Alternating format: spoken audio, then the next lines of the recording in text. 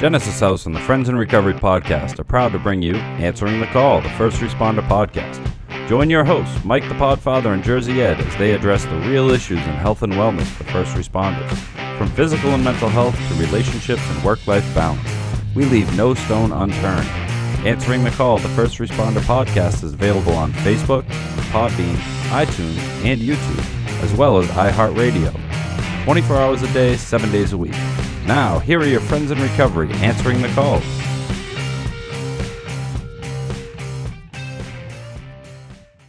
Hey, welcome everybody. Welcome to Answering the Call, First Responders podcast, sponsored by Genesis House. I am the Podfather, Mike Miles. Hey everybody, and I'm Jersey Ed. Jersey Ed. And we have a guest host today sitting in with us. We do? Yeah. Oh, hey Chris. He's almost as good as looking as you, Mike. Yeah. Podfather. I thought we were saving him for later. Well, we could just throw him in there because people see him and hear him, and so Chris, how you doing? I'm doing really well. Thank you for having me, gentlemen. You're welcome. We'll fill you folks in later on with what Chris does. And Sweets, how you doing? I'm doing fantastic. You look Thank great you. today. Thanks, I You appreciate got it. a beautiful shirt on. Yeah, you like, I like your slacks. You're dressed up very nice today. I am. Very professional in the background. Of course you are. Are you done Absolutely. fawning all over Sweets? Why, are you jealous? No, not at all. Don't fawn on me. Well, Chris looks beautiful too. Listen, there's people out there that don't listen to. They listen. They don't watch. So we have to give the play-by-play here. You with your beautiful, what do you call it? Irish cap. My Irish cap from Donegal. That's correct. There you go. That's It's beautiful. Did you wear that on the beat out there? Made in Ireland. I do. I used to wear it. I wear it a lot. All right. So anyway, we have some serious stuff to talk about. Well, let me do some business first. Here we go. Here's the reading part. Here we go. Welcome to Answering the Call, the First Responders podcast. First of all, we want to thank Genesis House for sponsoring this show along with the First Responders community. Answering the Call, the First Responders podcast is powered by your likes, follows, subscribes, and shares. Do us a favor and leave us a 5-star review. All of them. All of them. Give us all the stars. That's it. And that's it. That's That's all I it? got. That's it. Wow, That that's is good. it. That's good. Wow, simplified. Well, they really cut that down, Send didn't they? Listen to past shows, you'll know why. Yeah, we're gonna get you a teleprompter. Yes, you put it Yeah. up there. I'll Yeah. read it off of there. Yeah. I'll be like, what is that? Yeah, it's gonna be terrible. So this podcast, Answering the Call, we like to cater to police officers, correctional officers, veterans, EMS workers. Last year there were over 43 police officers killed in the line of duty. Here we are, in the month of February, and we've already had several police officers killed just in the last 2 days. Yes. Kimberly Police Department in Jefferson County, Alabama, we have an officer, Nick O'Rear, O-R-E-A-R. Officer O'Rear was a 19-year veteran, and he was shot to death Tuesday night by a suspect. He leaves 2 children and a wife.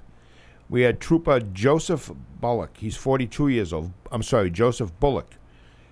He was assisting a motorist on I-95 in Florida, down by West Palm Beach. And the motorist he was assisting shot him to death. Fortunately, an off-duty police officer was driving by, and he shot the suspect to death. Good.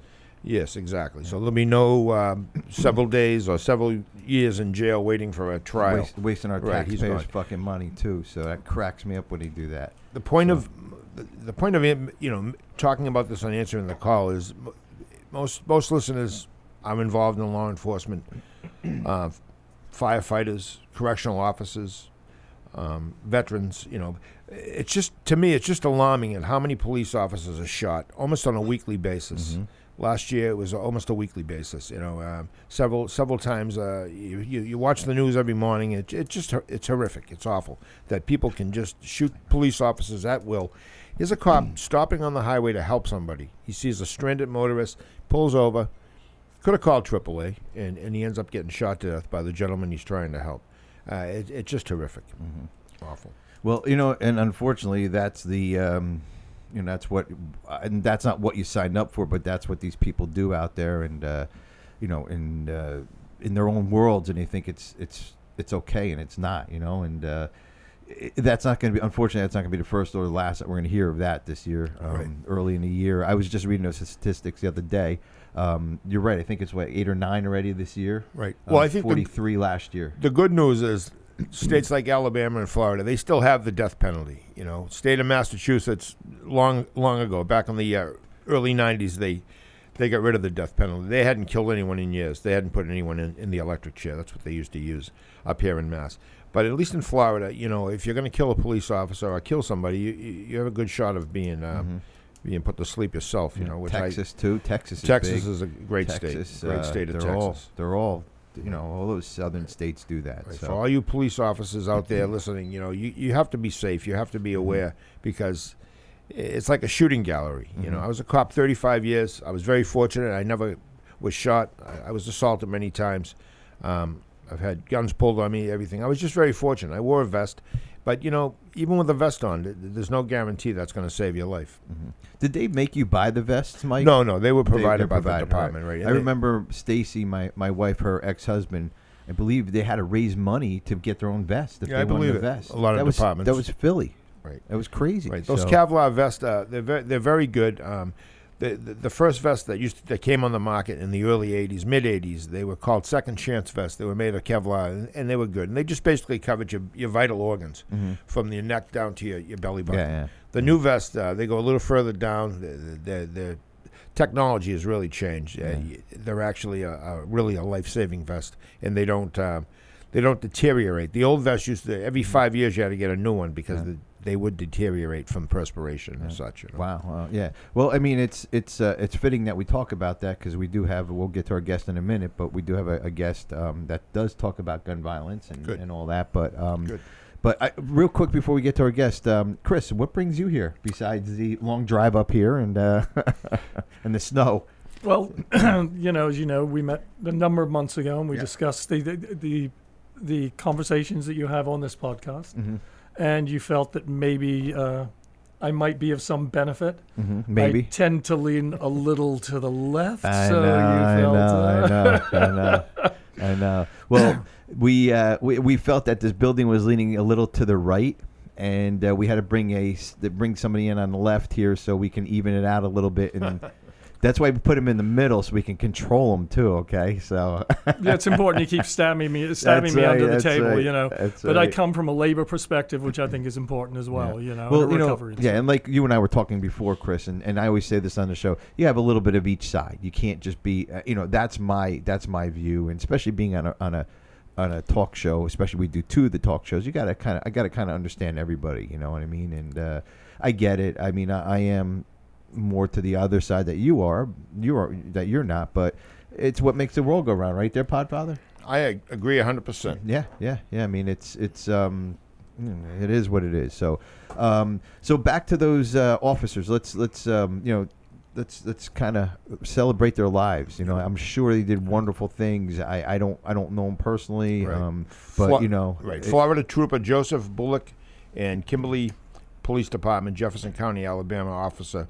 Excuse me, Joseph. I'm sorry, I got all these notes in front of me here. Podfather taking notes. His name is Nicholas O'Rea, and yes. We definitely will. They'll be in our thoughts and prayers, and their families will as well. Yeah, absolutely. It's a sad day for anything happening. Even our firefighter friends, even the EMS. I mean, some of those EMS guys show up on the scenes first, and they're dodging bullets, all the time. I mean, I'm sure we can hear horror stories if you have an email. Sure. Where any EMS folks, send us some stories about that. Right now, Worcester, which is I think it's the third largest city in the state of Massachusetts, they're having a. It's not an investigation, but they're actually they have this group of ex-firefighters, chiefs of fire departments getting together and trying to figure out. They've lost 7 firefighters in the last several years, in fires, working fires, and that's just too much for one city to bear, So they're trying to look at their equipment, how they approach fires. Anyway, it was on the news this morning. I try to keep up on this stuff because the older you get, the more you realize how fortunate. If you finished a career of 35 years, which usually that's the length a police officer will work or a firefighter, from usually the age of 25 to 60, 61, 62, and you come out the other end, you're in a very small percentile. I think it's 13% make it from start to finish. Yeah, absolutely. Mike, I was looking at the line what loads they call them, Mhm. line of duty deaths. Yep. And they had statistics from like 1980 to last year, and as the years went up to coming closer to 2019, line of duty deaths got less and less. Now, I didn't read the whole article. I was just kind of picking through because you and I are going to do a show on line of duty death. Look for that in the future. As I'm guessing it's because of Kevlar vests, because of better equipment for the firefighters, because of more technology, more tactical skills that we're able to implement throughout the year. So I think from 1980 to 2019, I believe it was, and it was a significantly lower number from 1980 to 2000, and that was from everything from getting hit by a car to shootings to motorcycle accidents, car accidents, whatever that included in there. So, Right. Does that surprise you or no?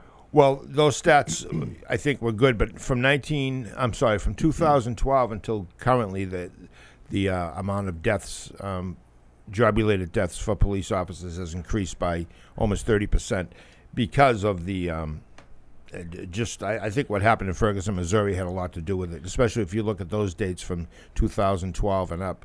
You're going to see the rate of police officers killed has increased by 33%. It did go up a little bit in those years, yes, absolutely, but then it dropped down again. So I'll get those stats for next show, or maybe Department of Justice has those stats. Yeah. Or a line of duty. There's actually a line of duty death website too, so you can get all the stats from. So Can I just ask a question? Sure. That do you think that also in the last 20, 25 years there's been an incredible change in policing and the pressures that our officers and our first responders feel? That, being a person of a certain age, things were different when I was a kid. Mm-hmm. People treated officers and first responders with a level of respect that just doesn't exist at this point. Yeah. And I think you take that job home with you as well. As a civil servant, I go home and I don't have to worry about what's going on during the course of the day. I know that when you go home as an officer, when a first responder goes home, they carry that with them. Our 911 operators, all of them, the pressure and the psychological pain that they carry. Yeah. High rate of suicide as well, Chris. Right. You know, correctional officers actually have surpassed police officers who used to be number one in line of duty. I'm sorry, in job-related suicidal deaths. Now it's correctional officers. Yeah. Police officers are number two. And it's a mundane job. It's a type of job where you have 8 hours. You're locked up with you're not with the best of people. Yeah. And it's a very stressful job. And as just recently out in Western Massachusetts or mid Massachusetts, there was an uprising in a prison, and 3 correctional officers were attacked. It was on film. Mm-hmm. They had video of it, and it was horrific. One guy had his jaw and his cheekbone shattered from being punched. When you have 3 correctional officers in a room with 22 inmates, and the inmates start attacking the correctional officers, well, the other ones are going to join in, and that's just what everyone saw. The public got to see this. Exactly. Yeah, they see the wrong side of the film. So, but we have a guest on. Mike, you want to introduce her? I She is certainly definitely do. an expert on gun violence and a little bit of all that. Right. She's from the foundation called Brady United. Correct. And take it away, Mike. Correct. Or Podfather, I'm sorry. Kyle Ann Hunter, Vice President for Programs, works closely with the President to ensure that Brady's programs are designed and implemented to meet Brady's mission, and that national and field assist work together for pragmatic success. And she can explain more about that. That's a pretty hefty It's a lot paragraph. Yeah. So Kyle Ann is a U.S. Marine Corps veteran, combat veteran, serving multiple tours in Iraq and Afghanistan as an AH-1W Super Cobra attack pilot. My goodness. Her actions in combat were awarded 7 airstrike medals. She also served as the Marine Corps Legislative Liaison Officer to the House of Representatives and the Military Liaison for the House Democracy Partnership. A longtime gun violence prevention advocate, she co-founded Vets for Gun Reform and has appeared on multiple national and international media outlets speaking on the issue. She recently gave a TED, and I'm sure that's an acronym, TED, TED Talk, on the American problem of weapons of war in places of peace. She is currently an adjunct professor at Georgetown University. Do you ever sleep? She has a master's in national security studies program. She is an adjunct in master's in national security studies program. She also serves as the chair of the Employment and Integration Subcommittee of the Secretary of Defense's Advisory Committee on Women in the Services. Wow. Welcome. Welcome, Kyle Ann. So you can kick our ass, you can outsmart us, and you work for the government. So we're all done here. So welcome to your show. No. Thank you so much for having me, and really for elevating the voices of first responders, EMS veterans in the country writ large, which is clearly something that I care about quite a bit. But I think there's quite a bit in the gun violence prevention arena that we can talk about on this topic. And I'd actually like to start. You're talking about officers killed in the line of duty, and it's a clear tragedy every single time something like that happens. And if we look at Brady and really what we do and what our history was, is that we, before Brady was even Brady, which were named for Jim Brady, President Reagan's press secretary, not Tom Brady. We're not the Tom Brady fan club that some people seem to think we are. When you get calls for the Tom Brady fan club. We do. Which no, Jim Brady, who was shot during the assassination attempt on President Reagan, but even before that, our legal arm has existed for almost a decade longer than Brady as we know it today, and representing the families of officers who have been killed in the line of duty is one of the largest areas of litigation that our legal team works on, and in particular, working to hold the gun dealers that through shady practices are providing guns to traffickers accountable, and which is a tiny. I mean, it's less than 5% of dealers or more than 90% of guns recovered in crimes can be traced to less than 5% of dealers. So it's a very small number of dealers, but those very small number of dealers are making it exponentially more dangerous for our law enforcement officers who are out on the streets, for the average citizens who are just trying to go live their daily lives. And so that's a really big part of our legal work, is actually representing officers and getting to the root cause of where gun trafficking is starting, so that we're not playing whack-a-mole with the problem, but actually going, hitting the big fish, so to speak, so that there are fewer guns in the hands of people that shouldn't be having them. Well, Kyle, and you're going after some of these gun dealers who are not the 5%ers, let's call them. But what do you do with the illegal guns on the street? How do you watch those? And the bad guys know where to go to get the guns that they need, besides going to that 5%. Well, that's where, one of the things, and it's part of our legal work's part of it, and then we have this large combating crime guns initiative that I oversee as well. And the big focus of that is that we take a supply side approach and look really at the totality of the supply chain of illegal guns. The vast majority of illegal guns start as illegally purchased guns somewhere.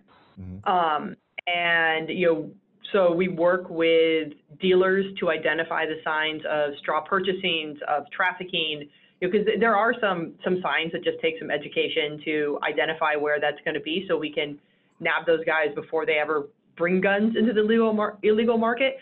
And then we work with local law enforcement, and we've actually got a program that we're kicking off in New Jersey here very soon, working with the state police. That's really a comprehensive supply side approach. So starting from inspection of dealers to make sure that they're all following the law and implementing best practices that go beyond, but then also looking at, from a mapping perspective, where the flow of illegal guns is coming from, to help identify those choke points, those potential trafficking routes, to divert guns, to capture the traffickers before they actually get into the hands of criminals. And I think, some work we've done in New York is very telling for this as well, is, busting up a ring that had hundreds of guns that were all traced to one dealer in Georgia, and being able to identify really what that flow of guns was and cut it off at the pass. And so, our aim here is to stop guns from getting into the hands of, those who happen, we call them illegal guns, crime guns, guns that are really on the black market. And in that way, it's also protecting the legal rights of gun owners to go out and own them. I mean, I'm a gun owner. I've been around guns since I was 10 years old. But I think we need to shift some of that narrative and say, how are we holding the facilitators of the illegal guns responsible as well, so that we can stop the problem and not just play whack-a-mole with, pulling one or two guns off the street. Yes, every illegal gun that we get off the street is good, but if we can hit the source, that's even better. Hey, I have a question. Excuse me. The NRA, are they friends or foe? I mean, how do you look at that? Obviously they're always looking to protect the Second Amendment, and it's if you're if you're against like automatic weapons or something, you're their enemy. I look back on Eric Holder when he released those guns to the Mexican cartel, or everything that went that way, and the border guard that was killed. I can't think of his name right now. It slips me, but I don't know if you were working then. Did you recall all this? I did. I was still in the Marine Corps at that time, so okay. I was I was doing Marine Corps stuff. Yeah, good for flying you. Helicopters around when that was happening. Thanks yes, I do remember. Thanks for your service. I do remember that. Yeah. Now, do you look at the NRA as a hindrance, or do you look at them as a supportive, or are they neutral, or where would they stand? I think when we look at the NRA, it's important to make a few divisions among the NRA. Like the vast majority of NRA members, people who adhere to wanting to protect the Second Amendment, we're in this fight with them, because I guarantee you, nobody in this country wants to see an increase in gun violence, and we all want to do everything we can to prevent gun violence, whether that is homicides, unintentional shootings, or suicides, which I think we should talk about a little bit, as well. We're all in that. There's been, I think, an unfortunate inflammatory tone that's been taken around the gun rights debate, which has, NRA TV, which is now gone, had really inflamed some passions that I think distracted from what the real issues were. Right. That some of the I'm going to use the term commercial for lack of a better term, PSAs that they put out, which when they were going after the media, which they were going after the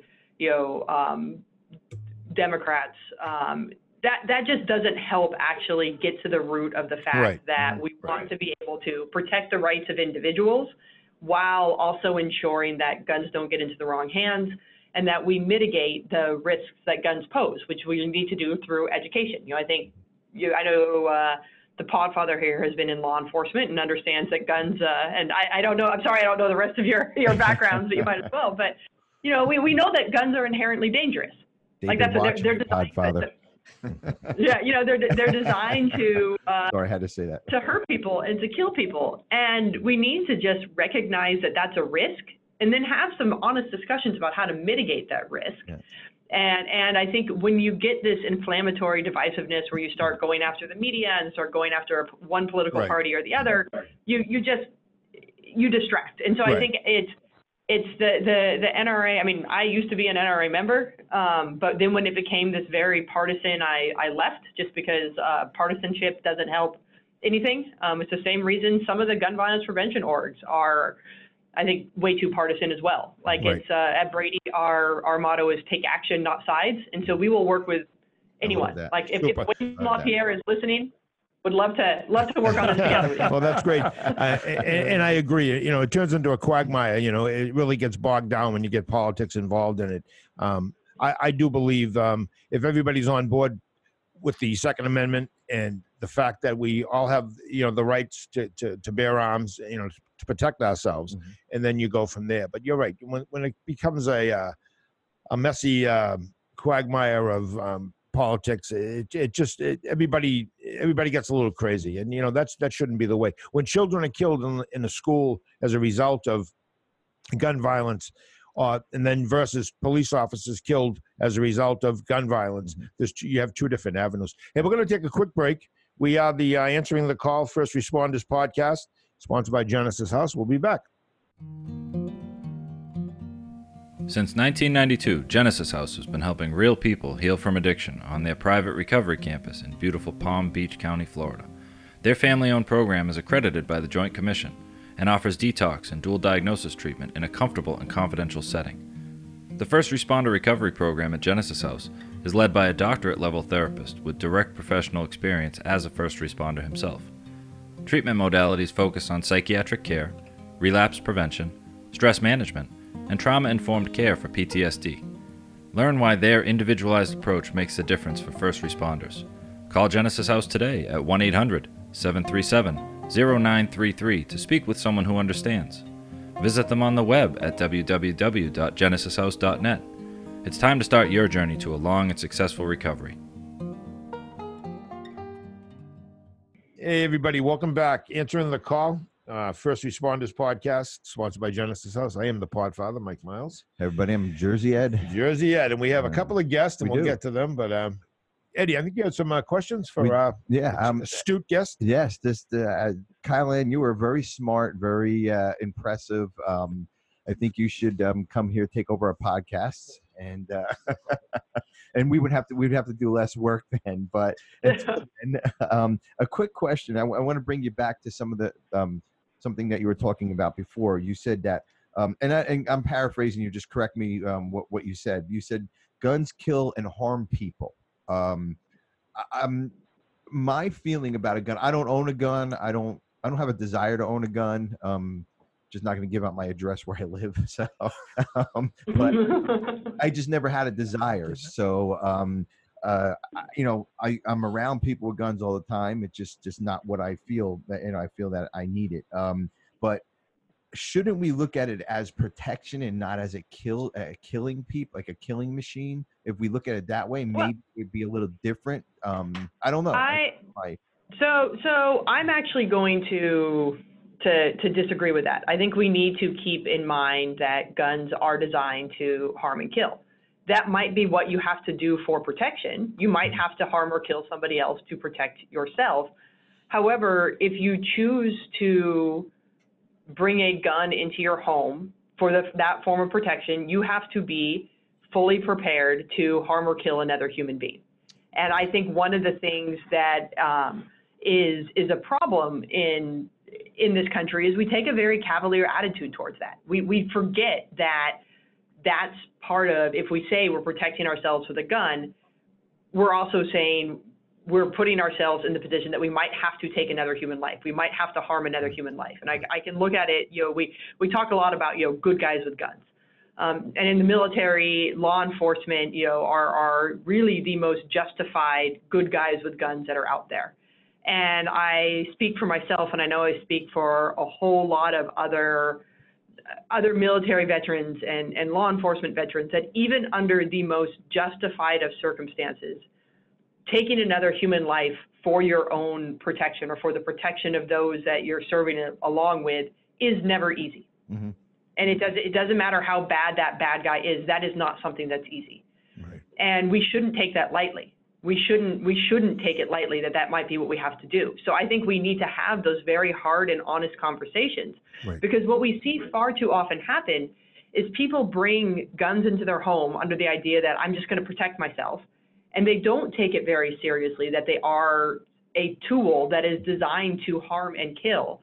And as a result of that, every day there are 8 children who find guns in the home and unintentionally shoot themselves or another child. That's correct. And that is, I think when we look at that, so much of it is because we don't take seriously that these are tools designed to harm and kill, and don't take the steps right. to ensure that they're not used for some other purpose, because we're really not internalizing that. Well, just what you said, I was a police officer for 35 years, and I'm also a clinical social worker with a master's degree, and I'm a clinical social worker and a LADAC counselor. And I've sat across from many police officers that have actually taken lives and counseled them and spoke with them and tried to get them to feel not justified, but definitely put them in a better spot because, like you said, taking a life is never easy. But every time I think of what you just said, I was working on the main desk at the police department when I was getting my master's program, and there was a call for a shooting. And what happened with 2 11-year-old boys come home from school at the grandfather's house of one of the kids, and he finds Grandpa's .357 Magnum, and they're playing with it, and lo and behold, the grandson gets shot right straight in the chest, dies immediately. And I remember they brought the grandfather in for questioning, and I had to bring him down to the criminal bureau. He came into the main desk, and post-traumatic stress isn't just a phrase. It's not PTSD is not just an acronym. It's actual reality. And from that shooting that happened in 1998, I still think of the look on that man's face. He had just lost his grandson. Now he's being charged with having a weapon that wasn't properly stored. And I mean, he just lost his grandson. The boy who shot the grandson, he's traumatized. His parents are traumatized. Everybody in the school they went to. It was just a ripple effect. But for me, it always comes to mind when I see any shooting at all involving children. I think of that particular night. Did it harm me physically, emotionally? No, but it stayed with me. And it just, if that gun had a lock on it or whatever. And I just want to say one more thing. In my complete career, I always made sure my gun was secure, never ever left it. And I'm not patting myself on the back, but it just made me realize what I did have with me. My gun never came into the house. It was never loaded. If it did come into the house, even if I came home to grab something, I would stick my gun in my glove box in the cruiser, run in and get what I needed, and then come back out. I just, because of that particular incident. And it's absolutely horrific and horrifying. And it's one of the, about a year and a half ago, we launched our End Family Fire campaign, which is designed around education around safe storage and guns in the home. Because it's one of those very easy, seemingly easy, but things we all need to be doing and talking about and engaging with. Because, I think just like you said, there are so many risks, and knowing and really understanding that, law enforcement officers, military veterans, first responders, even a lot of hunters, like we understand the power of these guns, and we're incredibly, I think, important, advocates to have these discussions, these continued discussions. And I think another part of it that's important when we think about this is just how the way we store guns needs to change as our family situations change. When you have young kids who are just very curious in the home, which I think, the horrible, horrible tragedy we were just talking about, that's essentially because kids are curious. Kids want to play with stuff. They want to emulate the adults they see in their lives and on TV. And just like, we lock up alcohol to keep it out of the hands of kids, we have to do the same with guns. But how we lock them up, and those conversations need to change as we get into the teenage years. Because now you have kids that aren't just curious, but are dealing with hormones and stress and still not fully developed brains, that can become malicious. Certainly. And it's a horrific place to be. I actually had a 38 stolen out of my vehicle, a 38 revolver that was stolen out of my vehicle, a beautiful handgun. It was never recovered. The individual who took it, he paid the price. Unfortunately, he was going to show it to some friends and put it back, and the friends took it, and here we go. And it was a horrible feeling for me. I didn't sleep for days. To this day, the gun's been missing for over 2 years, 2.5 years, 3 years. I often wonder every time they recover a gun or there's a shooting in and around the area I live in, I wonder if that is my handgun. It's the responsibility was on me, and there was an investigation.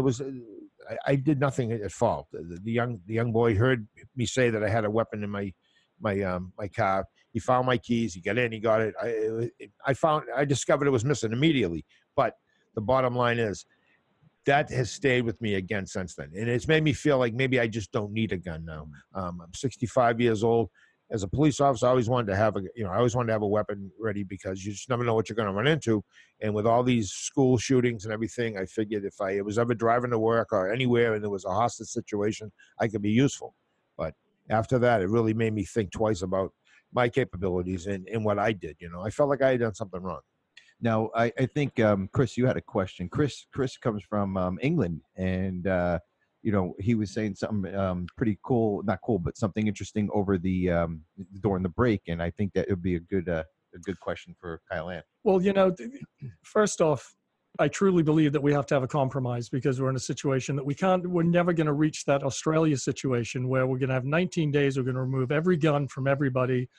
That you're going to be allowed to have your hunting weapons there, but the farmers are up in arms. But you look at that statistic there on their suicide deaths have dropped drastically. I grew up in Britain. There was never an issue of gun violence. As a child, I never worried about it. I grew up in a rural community. Everybody owned a gun. Everybody owned a shotgun, but nobody owned a handgun. There wasn't that necessity.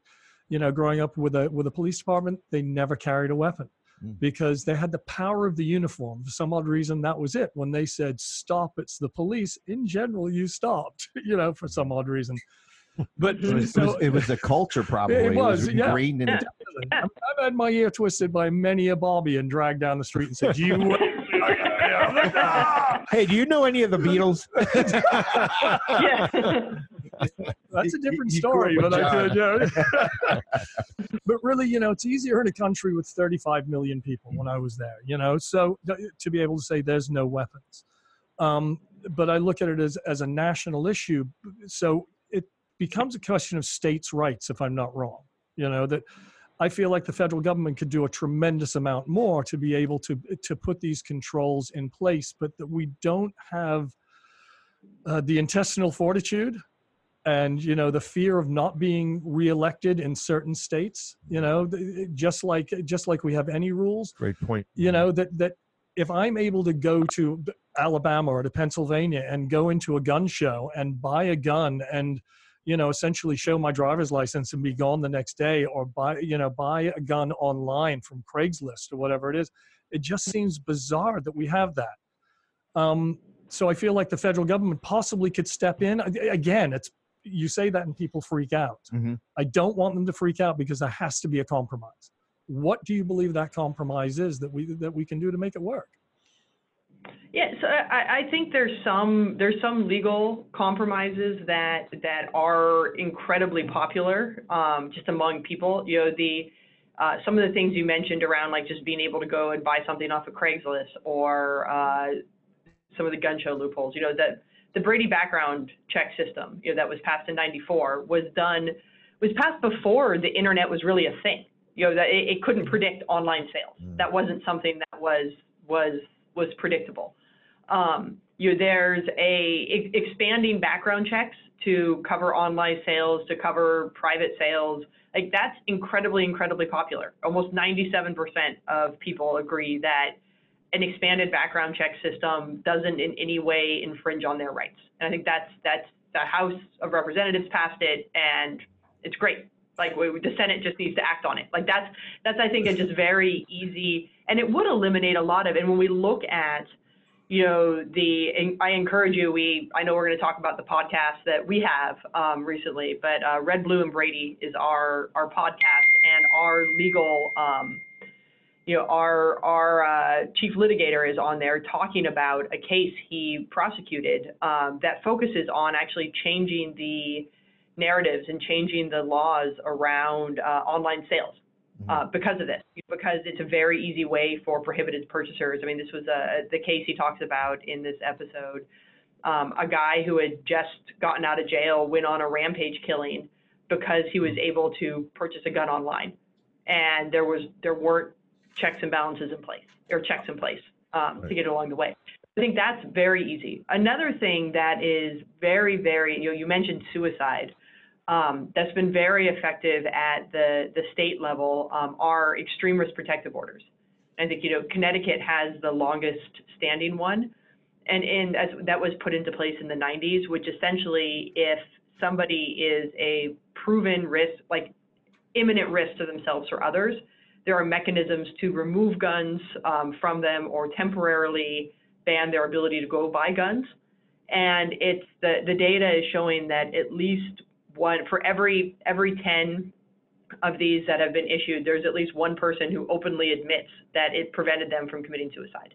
And I think that's just people who are willing to say and talk about it, that like, you're right, I was able to get the help I needed. Colorado has recently started what they're calling the Gun Shop Project, where the state is actually working with gun dealers and giving some small grants to dealers for education to really be the first line of defense against suicide and having conversations around, you know, why people are purchasing guns.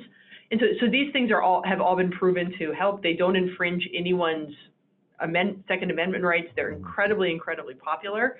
And I think it's really going to take, you know, there's just not enough intestinal fortitude in politics right now. Right. And I mean, that can be a whole nother podcast that we can have, but, Well, you know, yeah. But and to sum it up, that's where we have to give and take a little bit. That's basically what we have to do. We can't be all one way or all the other. Right. We have to protect everybody in the United States as a citizen, whatever way that is. You know what I mean? You know, I think also though that, you know, and I use the analogy that when my youngest son was working at Blockbuster, you needed 2 credit cards, your social security number, your driver's license, 3 references, by the way, in order to be able to get a Blockbuster card. Yeah, to rent a movie that they then charge you $100 for if you didn't return it. Yeah. You know, when I signed they're out of business now. Yeah, right.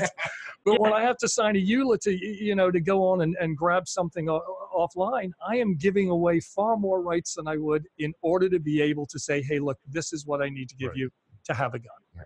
And I think politics, again, if you're living in a state where your senator or your representative has been in power or been in that position for more than 15 or 20 years, you know, and you're not happy with what's going on, you know, you got to take a look at who you're putting in the same old. You know, I remember watching a special on TV, and it just struck me. It was a neighborhood in Detroit, and they were trying to revitalize the neighborhood, and they were trying to get vegetable gardens put in a certain spot. And I just remember one man's statement, and it'll always stick in my mind. He said, you know, it's easier for me to buy a gun than it is to buy a tomato in this neighborhood. And the camera crew went with him as he went into a store, and the store was sparse with products. And he was trying to buy vegetables, just vegetables, you know, to make a meal. And he said, I can go outside right now, and in 15 minutes, I can have a handgun. But I have to take a bus or a Uber to go buy tomatoes and vegetables, you know. And I mean, those are factual statements. So whoever is elected in this section of Detroit, I mean, you really got to take a look at these politicians and say, hey, you know, whether the NRA gives them money to stick with it or whatever. But you're right about the political aspect of this. And who'd know better than you? Yeah. I mean, I remember when Ronald Reagan was shot. I remember that day. I listening on the radio as a young cop, and just you know, then James Brady, obviously, he lived a probably somewhat of a longer life than maybe he would have lived even longer if he'd never been shot. Because I really believe that impaled his ability to live a longer life, I guess is what I'm saying. It did. I mean, they ruled when he did die, they, you know, the autopsy showed that it was complications from getting shot that ultimately ended his life. But he left a legacy of, you know, as he would say, he went to go to try to shake hands, not fists. And when the Brady bill was finally passed, it was virtually unanimous. I mean, it was very, very, very, very popular. So there. Yeah, very popular. So there is a way to do this. We have a path to do it. You know, we just and I think your point of, you know, if 97% of the people believe this and support this, and our elected officials aren't doing it, it's our responsibility. Absolutely. You know, that's one of our responsibilities as voters, to hold them accountable. Say this is what we you know we're telling you to do. Your job is to protect us in some ways, and you're refusing to. So. Yeah. All in on that real quick, Kyle-Ann, I do want to talk about, I waited for the Jersey Edge podcast pick of the week for the end of the show for a reason, because you guys do a wonderful podcast I've been listening to. Actually, I listened to one right before I came in, and it was with the 3 clergymen from New Jersey. That was a fascinating show. It was really, really good. That was episode, I forgot, I just had it up, but it's a really good episode. And you were just talking about the state troopers. You're presenting to the state troopers and all that. So I forgot to bring that show up. But So the Jersey podcast pick of the week is Jersey Ed's podcast pick of the week is Red, Blue, and Brady. It's a gun violence prevention podcast. Looks into how to reduce and prevent gun violence. The host is JJ, who I met at the DC Podcast Fest in a couple months ago, and that's how we got together and got you on the show. So now, you want to talk a little bit about the podcast? We're running out of some time here, so you want to talk a little bit about the podcast? And it's a fascinating subject. We could probably go on for hours here. I mean, it was just very enlightening, actually, for me, definitely. Yeah, absolutely. So Red, Blue, and Brady is our gun violence prevention podcast. And I think we take a little different approach than most folks do in that JJ is our host. She's phenomenal, bright, engaging. But we bring different guests on every week to talk about different facets of gun violence. You know, the episode you mentioned, we have a priest, a rabbi, and a mom all talking about how gun violence has impacted their different congregations and how the stories of their faith help them to shepherd those who have been impacted, but also take a stand against some of the gun violence. We have attorneys on, we have survivors of different forms of gun violence. We have several with gun owners that are on talking about the steps that they take to actually reduce gun violence. So it's incredibly engaging. I learn something every time I listen to it, which I think is, I work in this space for a living and I still learn something every time, which is, I think, a huge testament to JJ's ability to really make this engaging for everyone. So I encourage you to check it out. Super. Yeah, and what's the name of the podcast again? Kyle Ann for it is Red. Yes, it is Red, Blue, and Brady, and you can find it anywhere that you listen to your podcasts. Well, thank you very much, Kyle Ann Hunter. Yeah, we'll put that in our show notes. Sweets, what real quick, let's get Sweets like ideas on all this. You were sitting quiet over there, but So you'd like me to just summarize something? Yeah, do our job for us, all right? No, I mean, I actually, I think, Chris, you pointed out a pretty significant fact. I mean, the idea that there's not enough political intestinal fortitude for people to step up for fear of re-election issues, to really challenge any of the issues around the gun laws. And I think that's, if I look at it in a big picture, if I expand it out and look at what it truly takes, what Kylena's doing and what everybody that's trying to champion for, these weapons. Like I took a gun safety course, and I've been using guns since I was a little kid. I can't own one because I'm a felon, but I mean, I've shot in them since I was a little kid. My father taught me how to use them. My brother makes them. Like there's, I've been around guns my entire life. And the very first thing my father taught me is that this is a dangerous weapon and it can kill someone. That was the first lesson I learned. When I took a gun safety course, they were like, this is the dangerous end. This is a weapon. This kills people. You can use it to protect yourself, but this is a dangerous weapon. And I like that. I think that's Kylan, you talked about the cavalier attitude that people take toward guns and how they're used and having them in their home. And, I think that they're so common in America that we don't look at them for what they really are. They're so commonplace. It's like, oh, you don't have a gun in your house? No, it's a freaking killing machine. I don't need one. And I think that's something that people, they have them even though they don't need them. I want it just in case. And so there's a lot around. And, I fear that, again, this always comes back to political because they're laws, but, I fear that there's very few people that are strong enough to stand up to the public and risk not getting reelected to pass maybe an unfavorable gun law, and because there's a lot of voters out there that have a lot of sway. So that's my take on it. And I wish something else could be done on the ground level, but, I feel like on the front lines, we're just doing damage control. And I'm grateful for the people that are because it saves lives. But the big picture solution is just heavy. And I don't think we would be as far as we would be without Brady United. I think you guys are doing a wonderful job over there to kind of get it out to the forefront, and kind of understanding, like Sweet said, it's definitely a killing machine. And you enlightened me about that. I thought it's for protection, and I don't have anything to do with guns. I'm just not a gun guy, but that's how I look at it. Maybe there should be education for everybody about guns. Maybe we all should be aware of guns. Every single one of us Americans here that live in this country, we should be aware of what it does. I thought it was for protection, and there's a reason why we lock it up. There's a reason why there's trigger locks and gun cabinets and all that. I mean, and we just have to educate probably my saying would be everybody, so we can make these laws and these changes and understand, okay, well, I'm not voting for that person, I'm voting for their views, or maybe we can get this changed. So that's my little political stand. So you were very knowledgeable, and thank you very much. We really appreciate it, Kyle Ann. And this is a wonderful show. Thank you for having me. Oh, you're welcome. Anytime. We'll hopefully get you back on, though. Podfather, what's your Answering the Call First Responders podcast, and thank you very much, Kyle Ann. Hunter, you're really a wealth of knowledge and information, and what a pleasure having you on the show. Yeah, thank you. Thank you, everybody. That concludes this episode of Answering the Call, the First Responder podcast.